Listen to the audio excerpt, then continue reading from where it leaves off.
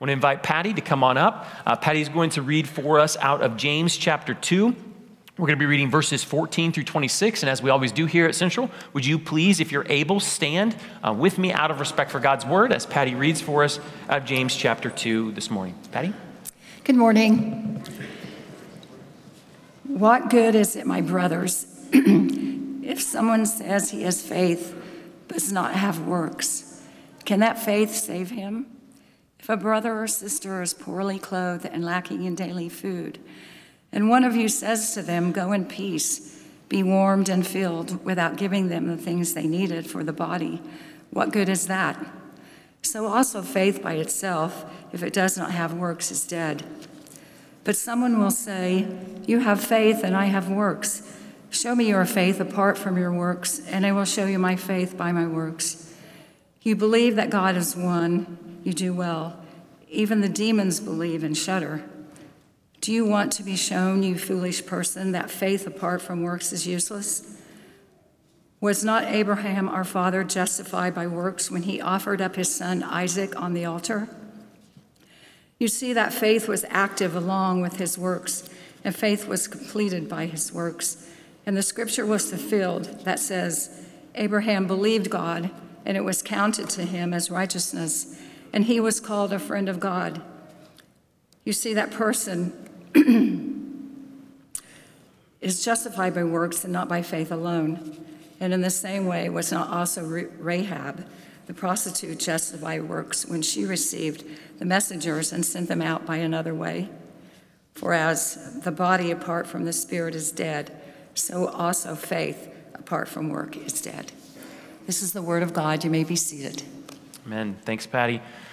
Let's pray one more time. Father, we hear your word and we're so grateful for it. And Lord, even as we read your word, I cannot help but be reminded of how we have come out of the book of Revelation and we have heard of all of the callings for your people to overcome. And we came to the book of James being reminded that this is how we are to walk. This is how we are to be. And as you work in us and you bring to completion the things that you've begun in your people, like it's so that we would be faithful and strive even as the end days approach. And Lord, even just the past couple days, we're reminded how close that might be as we watch what's happening in Israel, as we watch what's taking place there, Lord. It stirs in our minds all of the potential realities that you may be coming soon. And Lord, we cry out, come soon, Maranatha, like would you return quickly? But Father, in the meantime, we pray, first of all, Lord, we pray for those people in Israel that are suffering, that are struggling. Lord, we pray that your people who do not know you would have their eyes open to see their Messiah, their Christ, their King. Like in these moments right now, that Lord, you would be doing that work. And Lord, I pray that this would also stir us as your people to be mindful of the shortness of the time that we have been given and the importance for us to with zeal strive towards what you've given to us and run the race that's before us. And so Lord, we pray for that. And we pray, Lord, that these words would stir us up. Lord, and I pray that you would speak through me by your Spirit, Father, that you would then take those things and plant them into our hearts and then grow them up into full maturity. And so, Lord, we pray these things, we ask these things, all in the name of your Son, Jesus. Amen. All right, so 3 men walk into a church. Sounds like the beginning of a joke, right? But I didn't say bar, but no, I do. 3 men walk into a church. And yes, if you've been around Central, I'm bringing back the stick figures. There's Herbert on the end, like the green one. Right? You'll see why, right? So here we go. 3 guys walk into the church. And the first one comes into the church and he says, listen, I have faith. And yes, that's my kindergarten-like handwriting.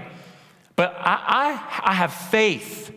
I believe in Jesus, and I have faith in Jesus, and I believe that Jesus died for my sins, and I believe that he's the Son of God, and I believe that he rose from the dead. You know, works aren't that important. Like, that doesn't really matter that much. Like, and what I do with my life isn't really that valuable. It really doesn't make any difference because the most important thing is that I have grace, and I have mercy because I have believed.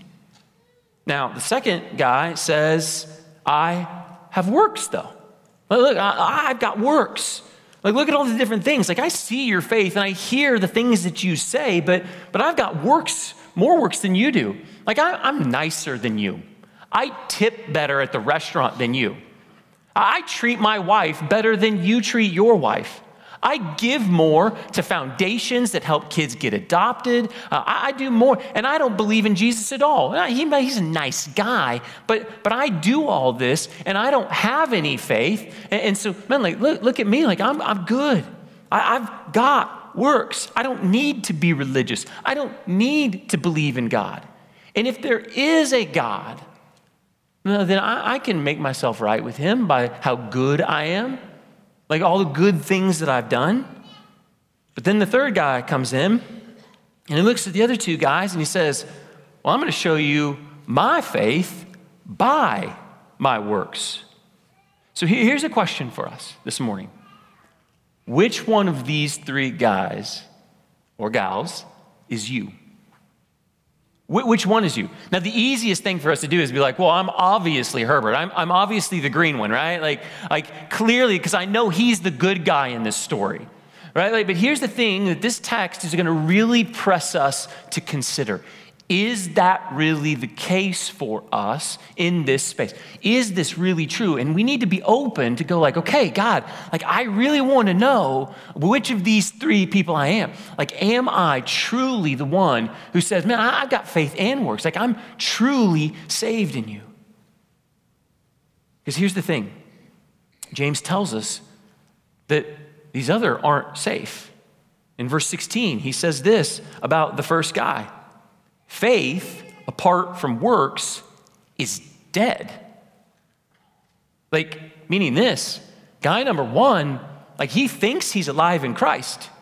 He thinks he's fine. He knows all the right stuff. He can tell you the Bible stories. And yet, what James is telling us is like, no, like his faith is dead. Guy number two, he's boasting about his works. And listen, they seem to be good works. On the front of things, and as we look at different people, like it feels like this is a good argument. Like you're not an evil guy. You're not a bad person. You do good things. And yet, the scripture tells us very clearly in Ephesians chapter 2, for by grace you have been saved through faith, and this is not your undoing. It is the gift of God. It's not a result of works, so that no one can boast. What is not a result of works? Being saved is not a result of works. Well, that's what he's talking about. He's saying very clear, like, listen, like it's not a result of works. Like you can't become saved by working yourself into that space. And so guy number two is not okay either. So guy number one's not okay, and guy number two is not okay. But guy number three, doesn't he seem like a walking contradiction? Doesn't it seem that way? Like his statement leads us to believe that saving faith or justification, and for those of you who aren't familiar within the church, justification just means being made right with God. Like you weren't right with God and you need to be made right with God. And that is the act of justification. And so what we're seeing here is that faith or justification, being made right, requires both faith and works. Like what do we do with this as Christians? Like, how does this actually cause us to live our lives? How can we be assured of our salvation? What's our lives supposed to look like regarding works and faith? Are we supposed to be legalistic or are we not supposed to be legalistic? Like, these are really big issues of the church. And I know some of you grew up in churches, or you know of churches, and maybe even some of you have been hesitant to be a part of churches because you knew and you remember and you saw that the way they walked out their faith was, listen, you need to have belief in Jesus, but man, you also better be perfect morally. Like churches that might tell you that if you hang out with your friends and say cuss, and then you go home and you get in a car accident without confessing that, like you're going straight to hell. Like we can kind of giggle about that or kind of be like, oh, there's churches that teach that. There's people that grew up under that, and that's where we get the term legalist, like, right? Like it feels like this list of rules, and it feels like, man, like this is hard reality. But then there's other people that are grown up in churches, or you know of churches where they say, man, it's all grace. Grace is good. Like, grace is free. God has given us grace. All you need to do is believe. What you do doesn't make any difference. Like, man, if you want to live with your boyfriend or girlfriend, like, it's fine because grace is sufficient. And so really at the end of the day, we would tell you, like, it's best if you start following the way Jesus calls you to, but it's not really necessary because you have faith. So this is a really important issue. We need to understand what is it that James is actually talking about, and what is the relationship between faith and works? How do they work out? How are we supposed to see those things? And James is seeking to bring clarity to us in regards to these matters. Now, here's where we're going to go. We're going to talk about faith, and then we're going to talk about works, and then we're going to bring them together. So let's start by looking at the first truth or the first clarity that is given to us regarding faith. And here it is. Faith is not belief. Faith is not belief. Now, what in the world am I talking about? Like, what do I mean? Because you need to understand what dictionary I'm working from so that you understand what that word means. But guy number one says he has faith, but he has no works. It's likely if you were to ask guy number one, are you saved? His response would be like, yes. And if you were to say, why are you saved? He would start to tell you this. Well, I believe in Adam and Eve. I believe that God flooded the world. I believe Noah and the ark happened. I believe David was there. I believe that Jesus was a real man. I believe that Jesus was the Son of God. I believe that Jesus died for my sins. I believe that he rose from the dead. I believe that he is there. And a lot of people, there being heaven, and a lot of people would say, well, that is faith. That's actually affirming what Ephesians chapter 2 that we just read a minute ago is actually saying. That's faith. Therefore, he is saved. But consider how James counters this person's argument. He asks a question. What good is it, my brothers, if someone says that he has faith, but he doesn't have works? Can that faith save him? Well, the scary and clear assumed answer is no. It can't. Leading us to see that there is a kind of belief that doesn't save. There is a kind of faith that doesn't save. We get more insight as James continues to go on. So James says in verse 19, he says, you believe that God is one. Well, you do well. Even the demons believe and shudder. So what do we see here? Well, here, to help us make the understanding is to make the connection, we need to see what's actually being said in this text. Now, the word that's used for believe here in James chapter 2, verse 19, is the Greek word pistis. And I don't tend to go into the Greek. I do in my study, but I don't tend to bring it here. But I think it's really valuable here because pistis is used throughout the New Testament to talk about faith and belief. And so when we talked in Ephesians chapter 2 about faith, that's the word pistis. Right? And when we talk about in Romans where it says, if you confess with your mouth and believe with your heart that Jesus Christ is Lord, that also is pistis. So here's the thing that's interesting. Even the demons pistis and shudder. Right? That's what verse 19 is saying. You pistis that God is one. Well, you do well. Even the demons pistis and they shudder. So even the demons have a type of belief, but it clearly isn't a saving belief. Here's the problem, what James is getting at. Saving pistis is not just knowledge. It's not just being able to say that I affirm certain facts that are in the Bible, certain doctrines that are present in God's word. Demons pistis that God is one. Demons pistis that Jesus was God. They pistis that they're fallen. They pistis that he rose from the dead. They even pistis that he came to die for sinners. But they're not saved. They're demons. Now, do you have to believe those things to be true to have true faith? Absolutely you do. Absolutely you do. But the faith, the kind of faith that makes us right before God, not only does it not stop there, but it has a substance that's deeper than just something you believe in your head.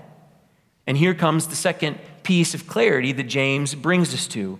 We are saved by faith alone, but faith cannot, will not, and never does remain alone. Faith is an active work in our life. It's not something that we come to know. It's not just something that you learn. It's something that you have to walk in. Kevin Van Heuser, puts it this way, and I would encourage you to take a picture of this quote, write it down. I think it's such a good quote, but he says, faith is the trusting response to the proclamation of the gospel. It is the living in and living out of trust in God's word. I love that definition. It is the living in and living out of trust in God's word. And I don't just mean words on a page on this Bible. It's everything that has been uttered out of the mouth of God from the beginning of creation. It's Jesus himself, and it is every word he's given to us in this book. It's living in and trusting out and living out of trust in this. This is the essence of what James is talking about in this book. And our road to completion in Jesus is one that walks a living and active faith. In John chapter 8, verses 31 through 59, Jesus himself makes this point in a variety of different ways. And I don't have time to read the whole thing, but I am going to start with verses 31 and 32. So Jesus said to the Jews who had believed him, "If you abide in my word, you are truly my disciples. And if you know the truth will set you free." Now, I hope you caught or do catch our word again. Who's Jesus talking to? Jesus said to the Jews who had pistis in him. They had faith in him. They had put their trust in him. And Jesus now goes on to qualify and help them understand what that faith needs to look like. And he doesn't say, well, here's what you need to do. You need to memorize all the stories of the Bible. And you need to say, I believe these things to be fact. He says these things. He says, if you abide in my word, in verse 31. He says, if you hear the words of God, in verse 47. And he says, if you keep my words, then you won't see death. So you can see the connection in Jesus' mind that faith is naturally connected to abiding, hearing, and keeping his words. Faith and works. There they are. Jesus is talking about faith and works. Jesus agrees with James that faith without works is dead. Not only is it dead, but James goes on to say that it's also useless. Do you want to be shown, you foolish person, that faith apart from works is useless? It's useless. The Greek word there is argos. It means inactive. It's inoperative. I love this one. It's unemployed. It's unemployed. Like I don't employ it on a day-to-day basis. Like it remains unemployed, like sitting at home on the couch eating chips. Right? Maybe that's what you do when you're unemployed. I don't know. But no, it's like that's what this word means. He says your faith apart from works, like it's at home sitting on the couch eating chips, like it's useless. It's unemployed. Like you say you have it, but it doesn't mean anything. So again, the question comes to us, is the faith that you claim, is the faith that we claim being employed day by day and work by work? We got to look at that on ourselves, don't we? Like, is our faith being employed the way we treat our wives and our husbands, the way we treat our kids, the way we treat our coworkers, the way we engage money and the people around us and the world around us? Like, is our faith being employed? So that's faith. Now we need to talk about works. What are they specifically? Because James makes it clear that just like there is faith that is alive and saves, and faith that is dead and cannot save, there are also clearly works that are dead and cannot save, and works that can make us right.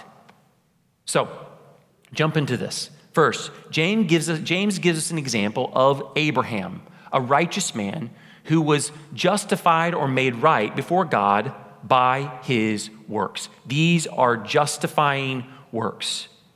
Now, bear with me because I know for some of us, this can make us feel really uncomfortable because it feels like a direct contradiction to Ephesians chapter 2, verse 9. But I didn't make these words up. They're right there in verse 21 where it says that he is justified by works. So we have to deal with that reality in this text. Like it's there. So what does it mean? What does it look like? So what are these works? Well, look at verse 22. You see that faith was active along with his works. And faith was completed by his works. So two things unique about works that justify. The first one is this: faith is active alongside of those works. Justifying works require faith alongside of the work. It's not independent of the work. It's not part of the work. It is built in, it is intertwined. Abraham, he'd waited for 25 years for a son. So God had promised Abraham a son. He'd waited for 25 years, and then he has a son, and then God comes to Abraham and says, here's what I need you to do. I need you to take up Isaac to this mountain, and I need you to sacrifice him, which, if that stresses you out, I understand. God never intended to carry that out, and there's a lot of theology behind that, but nonetheless, we can get to that another time. But Abraham hears that, and you imagine what Abraham must have thought. Like, wait a minute.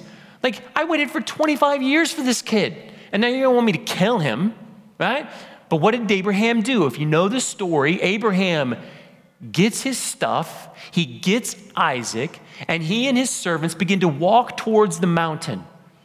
What is with him the whole time? Like his faith. Because the whole time as he's heading towards that mountain, as the temptation comes to be like, dude, if you kill your son, you're going to lose the promise of God. He's going, no, but I trust God. God is always faithful to his promises, and he promised me this kid. And so I'm going to keep being obedient. Yeah, but you're about to kill him. I know I'm about to kill him, but God has always been faithful. God has always been true. God has always been steadfast. And so Abraham's thinking this, and there's faith right there alongside of him, driving him. And so then he gets to the mountain, and while him and Isaac are walking up to the mountain with the sticks, and Isaac's now carrying that, and they're about to build the altar, there's faith right there next to him. Like, God is going to be faithful. But it looks like you're not going to be faithful. But faith says he'll be faithful. God's going to keep his promises. And I imagine there as he ties himself, or he ties Isaac to this altar, and he raises up his hand to bring the knife down. Like even in that moment, there was faith right there alongside him. It had to be, because Abraham continued to trust in God, and his works were evidence of that faith. They were an activation of that faith. They were employing that faith. But it isn't that just faith is alongside of those works. Faith is also completed in those works. So again, the word here is perfected, accomplished. It's carried out. So Abraham raises the knife to kill Isaac, and God stops him. And then God provides a ram to sacrifice instead of Isaac. Let me ask the question. Was the faith that had been alongside Abraham the entire time, was it proven to be well-placed or misplaced? Well-placed. Because God proved himself faithful. So does this increase Abraham's faith or decrease his faith? It increases it now, because now Abraham says, listen, no matter what you tell me to do, you continually prove yourself faithful. His faith is deepened. His faith is completed in this work. It doesn't stay neutral. It doesn't stay stationary. It moves closer to completion. God proved himself faithful to Abraham. And Paul tells us that anything, when we're talking about works, that anything that we do that is not done in faith is actually sin. Works not in faith are sin. Here's what he says in Romans. But whoever has doubts is condemned if he eats, because the eating is not from faith. For whatever does not proceed from faith is sin.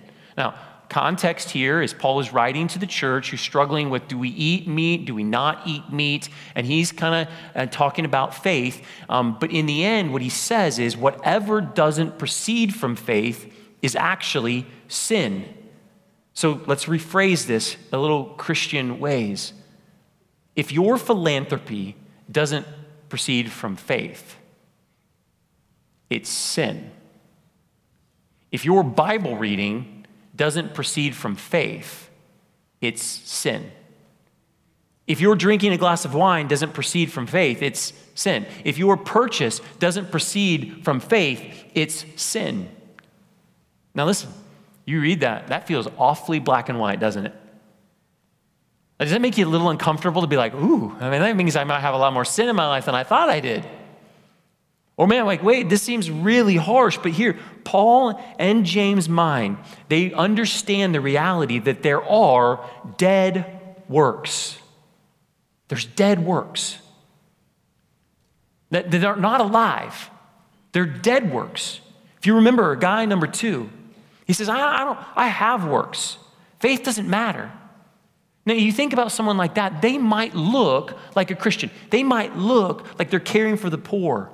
But if it's not proceeding from trust in Jesus and that person's faith is not there alongside of it, and it's not being completed in it, then it's a sinful act. So let's put it another way. Jesus talks about good trees and bad trees. Good trees only produce good fruit. Bad trees only produce bad fruit. So if you're guy number 2 and you have no faith, Bible tells us you're a bad tree. Meaning that everything that comes from you, it might look good on the outside. It might look delicious. It might look like fantastic fruit, but it's diseased. Like it's diseased, it's rotting. It's just not good fruit. And so even if you are a non-Christian person doing good things, quote unquote, what Scripture's telling us is like that work is dead. It doesn't save you. It doesn't make you right from God. And in fact, it's bad fruit. And Scripture uses another term which actually says that those deeds are actually filthy rags to God. Like they're dirty. They're gross. Like he doesn't want to have anything to do with them. Like those things are gross. So this diseased. And so these things, they're dead works. Now, here's what I want to do, and I know this is going to feel a little bit strange, but I want to invite a couple of people up on stage. Now, I got a couple of volunteers. Ethan's going to come up, and Stephanie and Donnie, and I want us to get this. I want us to truly understand, and so I'm hoping that this kind of visual helps give us some clarity as to what it is that Paul or James is actually talking about in this entire text. And so you guys come ahead and come on out. Now, as they're coming up, you guys remember the environment that James talks about at the very beginning of this text. Remember, he's talking about a poor man who doesn't have any resources, right? And so he comes and he's poor and he needs food and he needs clothes. And so Ethan, here, come here, bud. This is my boy, Ethan, by the way. This is the sorrow of being a pastor's son, right? He gets drug up on stage.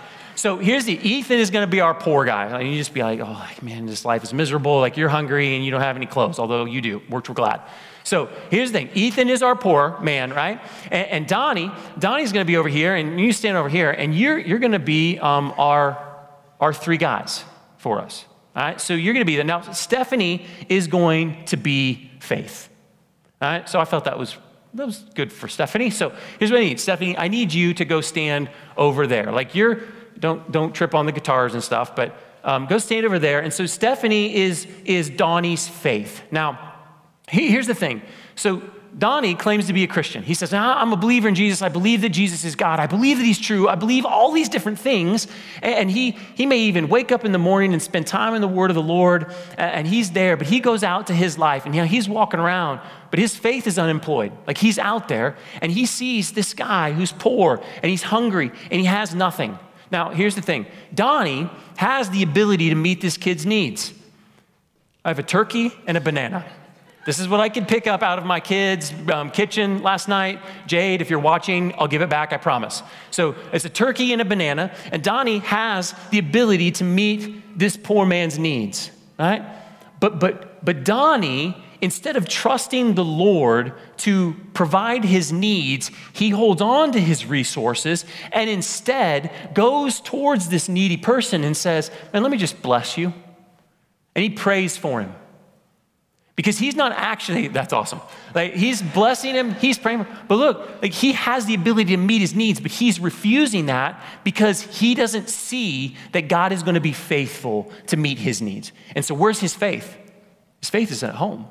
His faith is still sitting at home. It's remaining unemployed. And in fact, if Stephanie was really the faith, it would actually be getting smaller and shrinking and dying. Like, faith is dying. Like, this is dead. And so when Donnie does a religious thing and he's praying for this guy who has needs, like, what good is it? It doesn't do any good. Now, all right, reset. Come on over here. Now, Stephanie, you got to go even further away because now you're not even in the picture. Because now Donnie doesn't have faith at all. Donnie's guy number 2. And so Donnie's got the resources, and Donnie sees this kid, and he's like, man, I'm going to meet his need. And so he walks up and he gives him the turkey and the banana. And now he's meeting his needs. And so in the midst of this, you say, no, what's going on here? Like, here's the thing. Where's faith? Can Donnie's work save him? No. Why? Because Donnie's work is still based in his understanding. Like, I'm going to give out of my resources to this kid. I'm going to give out of what I have to this kid. And you know what? Maybe people will see me and clap. And they'll say, man, good job. You're a great guy. You did a good thing. Man, you're such a nice guy. Right? But in the end of the day, who is the only person who can be glorified by this work? Donnie. Can he praise God? Well, maybe. But ultimately, he's looking to Donnie because Donnie's not saying, like, I give this out of my good to you. Like, I'm giving out of my wealth. I'm giving out of the things I do. And so this work doesn't save him. God looks at it and says, this is dirty. Because I don't get any glory out of this. You get the glory, maybe, but I get nothing out of this. It can't save you. Now, take back the turkey and the banana. Don't worry, you'll be all right. Reset. Stephanie, now you come on over here. So here's how the third guy works out. So here's the thing. And Stephanie, I just want you to kind of follow with him the entire process through this, right? So Donnie wakes up in the morning, and Donnie recognizes that he's dependent upon Jesus. Like, how many of you recognize that in the morning? Like, you wake up and you're like, I need mercy and I need grace. And so you go to the Word of God, Donnie, and you open up the Bible and you begin to read out of the Word of God and you begin to get in trust. You're going to the Lord. You're asking the Lord to sustain you, to keep you. And your mind is now like, I need to live my life as a trusting believer in Jesus and in his works. And so he goes about his day, and man, faith is right there next to him. Like, it's right there leading him. It's guiding his decisions. It's guiding the way he talks and thinks. And now Donnie sees this needy person. And in the midst of seeing this nerdy person, I'm so sorry. I am never living that down. I am so bad. Okay, that was a complete mistake. All right. And when he sees this needy person, so bad. All right, so you're never going to forget this either, so this is why this is good. All right, so when you see this needy person, what Donnie might say is like, man, I see in myself this person. Like, I see my need. As I look at his needs, I see my needs. And I recognize that Jesus, out of his abundance, he sacrificed and he gave out of his glory and his righteousness. He gave me what I didn't have, what I couldn't have. And so now as Donnie begins to take steps towards this needy person, faith is right there. Right? And as Donnie now looks and has the opportunity, do I give of my resources to this needy person? The question comes, what about his needs? Like, who's going to cover his needs? Who's going to meet his needs? Who's going to fill up his plate with turkey and bananas? And faith says, man, God's always had you. Like, faith, God promises to never leave you or forsake you. And so, no, Donnie, in his faith, right there alongside of his faith, like he's doing the work. He's doing the thing. He gets to now say, like, I'm going to pray for you. Like, out of the need that I was given, out of my need that God met, I'm able to meet your need. And this is because of Jesus. And I'm just doing for you what Jesus did for me. And now Jesus gets to be glorified. And so now this work is now completed in that Jesus is glorified. And now as Donnie goes away, and now he has to trust the Lord to meet his needs, and the Lord proves himself to be faithful. You guys can go, by the way. Thank you very much. Give them a hand. So the faith is completed because God shows himself faithful in Donnie's life to provide those needs. Do you see why it matters? Faith is alongside the work. It's right there in the midst of the work. It's driving the work. It's breathing life into the work. And this isn't just about meeting needs of people. This isn't just about that. This is everything. Right? So if you're a husband and you hear the Lord say, love your wife as Christ loved the church, but you're the person that says, I believe, but works don't matter, it doesn't really make any difference, then you can be the person who reads the Bible every day, but you are a jerk to your wife. You don't love her well. You put yourself in front of her. And at the end of the day, like, is your faith, does it mean anything? Like Jesus would say, no, it's dead faith. Like you're asking me to love you this way, but you refuse to give it to someone else. Like that's dead. And you can be someone who doesn't know Jesus at all, and you can treat your wife with amazing gifts and shower things upon them. But God would say, like, no, like that's not saving either.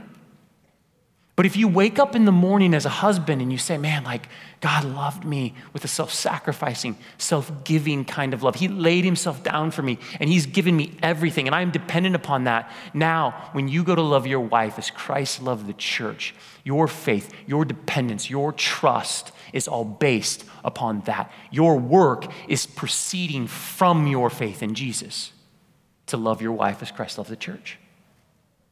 You can be a person who says, listen, I have faith, great, I have grace, I have mercy because I believe in these things. But listen, I don't need to give anything to the church. The church doesn't need my money. That doesn't matter. We don't have to obey the law anymore.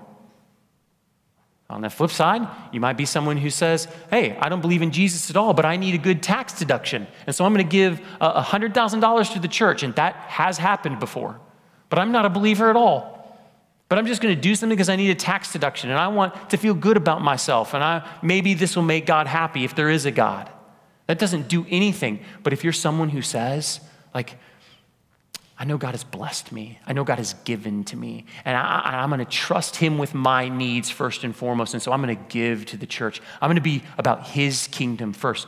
Do you see what's going on in this text? The goal here, this text isn't about works at all. It's about faith.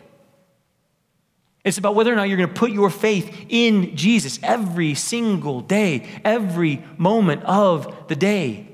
This is reminding us and encouraging us. It forces us to examine our hearts. Which person are we? I can't answer that for you. But I can press you to consider the root of your actions. Where do your actions proceed from? What drives you in the decisions that you make? Is it faith or is it something else? Is it an undying, complete trust in Jesus for everything he says and does and leads us down? Or is it simply something else? See, if you have, and you say you have faith, but your faith remains unemployed in the things that you do, you need to consider Jesus' warning in Matthew chapter 7. On that day, and this is the day of judgment, many, that word is scary.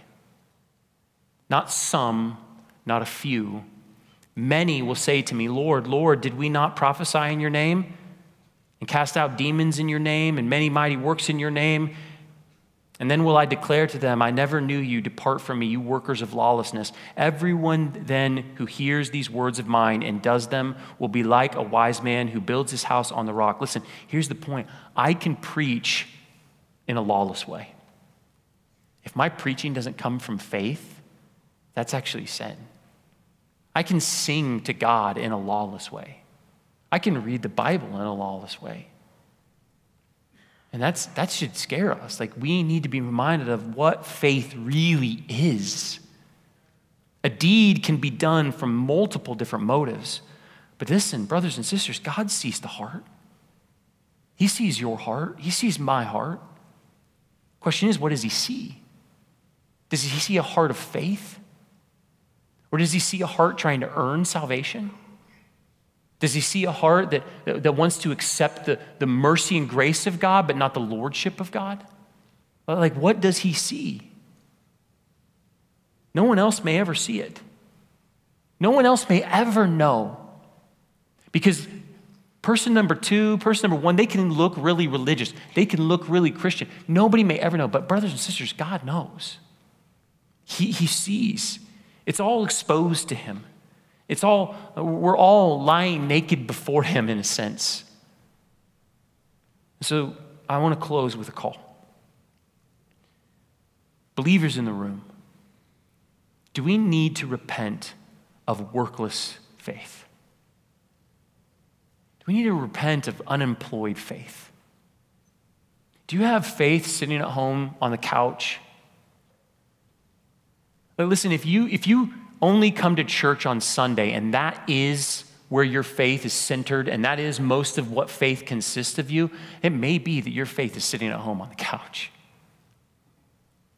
Because it's supposed to be something we live in, walk in, breathe in, and you say, man, that feels so hard. It feels like it's so complex. How am I supposed to think every action comes from faith? It is hard, but by the grace of God and the power of the Spirit of God in us, we can grow in it day after day after day. Amen? And when we fail, the mercy of God is there and the grace of God is there because we're not trying to earn his favor anyway. We already have it. But the question is, do you need to repent of unemployed faith? Useless faith? If so, I would encourage you to come to Jesus and find life. Put your religion to death and put your faith to action. Put your religion to death and put your faith to action and find that your faith is actually completed. It's deepened because of those works. Maybe you're here, you're a Christian, and you believed in Jesus and you've trusted in Jesus, but you find yourself struggling at times to be dependent upon your own works. Like, man, I need to continue to stay in his good graces, and I need to continue to earn favor with him, and I need to continue to make him happy with me. You know what? This should remind you every time you open up the Word of God to try to keep him happy with you, that is not a work of faith. It's not. But if you open up the Word of God saying, I am a sinner and I'm dependent upon his grace and mercy, which he freely gives through the blood of Jesus Christ, and I'm coming to his Word to be with him, he smiles on that.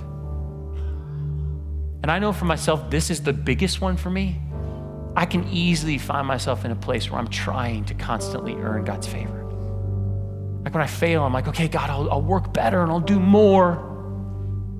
I'll make you happy with me. I'm sorry I messed up. Like I'll give away a little bit more, or I'll spend a little bit more time in this, and I have to like repent of that because it's not a faith-born act. It's an act out of fear that he's going to leave me, fear that he's going to forsake me, fear that my sin is going to surpass his grace. He says, don't do that. You can never surpass my grace. My blood is always sufficient. And so maybe you need to repent of that this morning. Maybe you're here this morning and you're just a non-believer and you say, I think I'm okay with God because I feel like I'm a pretty good person. Listen, if Paul, who was one of the most righteous men who didn't know Jesus, was still condemned because of his sin, you have no chance. And I would just encourage you that if you're in this space, if you are relying upon your effort and your works to make yourselves right with God, you're going to stand before him one day and find that they are all filthy, that they're all dirty, and he's going to say, away from me, I never knew you. And he's not going to say it out of spite. He's going to say it with a heart that says, man, like I gave you my son. I gave you the opportunity to, in faith, give me all of yourself, and you chose not to do it. Like he has that door open for you this morning. And so I want to encourage you to maybe even as we sing this song, to lay that before him, to confess him, to cry out to him in true faith and find salvation. So I'm going to pray, and then we're going to sing a song, and then after the end of that song, we're going to do communion. I just ask, please stay in the room. I mean, I know if you've got a class you need to get to, if you're a leader, you need to, but for the rest of us, let's just stay in the room, because I want to take communion after this, but I want to just invite you to respond. If you want to come and pray or talk with somebody, we're going to have prayer counselors, elders up at the front during this song, but would you stand with me? I'm going to pray, and then let's just sing to the Lord. Father, this is a challenging text. This is a challenging reality for us, and because it's hard to walk in faith minute by minute. It just is. This is a distracting world. It's a busy world. We have busy lives. We have all kinds of craziness, and most things we can do what feels like on our own. And so to walk in step with you every day by your Spirit in faith, that's hard to do. And so, Lord, I pray first and foremost that as we are faithful to confess our weaknesses and our failures, Lord, you would give us an assurance that your grace is sufficient. But I also pray, Lord, that you would give us zeal to step into that, to try, to strive towards this, to grow in this, that our faith might be completed, that it would be there right side alongside of us every single day as we walk about our lives. And I pray for those, Lord, this morning that they don't have faith, like they're relying on any number of other things to satisfy their souls, to be made right with a God that they may barely believe in. Help them to open their eyes to see the grace and the mercy that you give by your Son, by his blood, by his death, by his resurrection. Help them to be bold. Help anybody who feels they need prayer, anybody who's being spoken to by the Spirit to feel bold to come up and get prayer. I pray and ask these things in your name.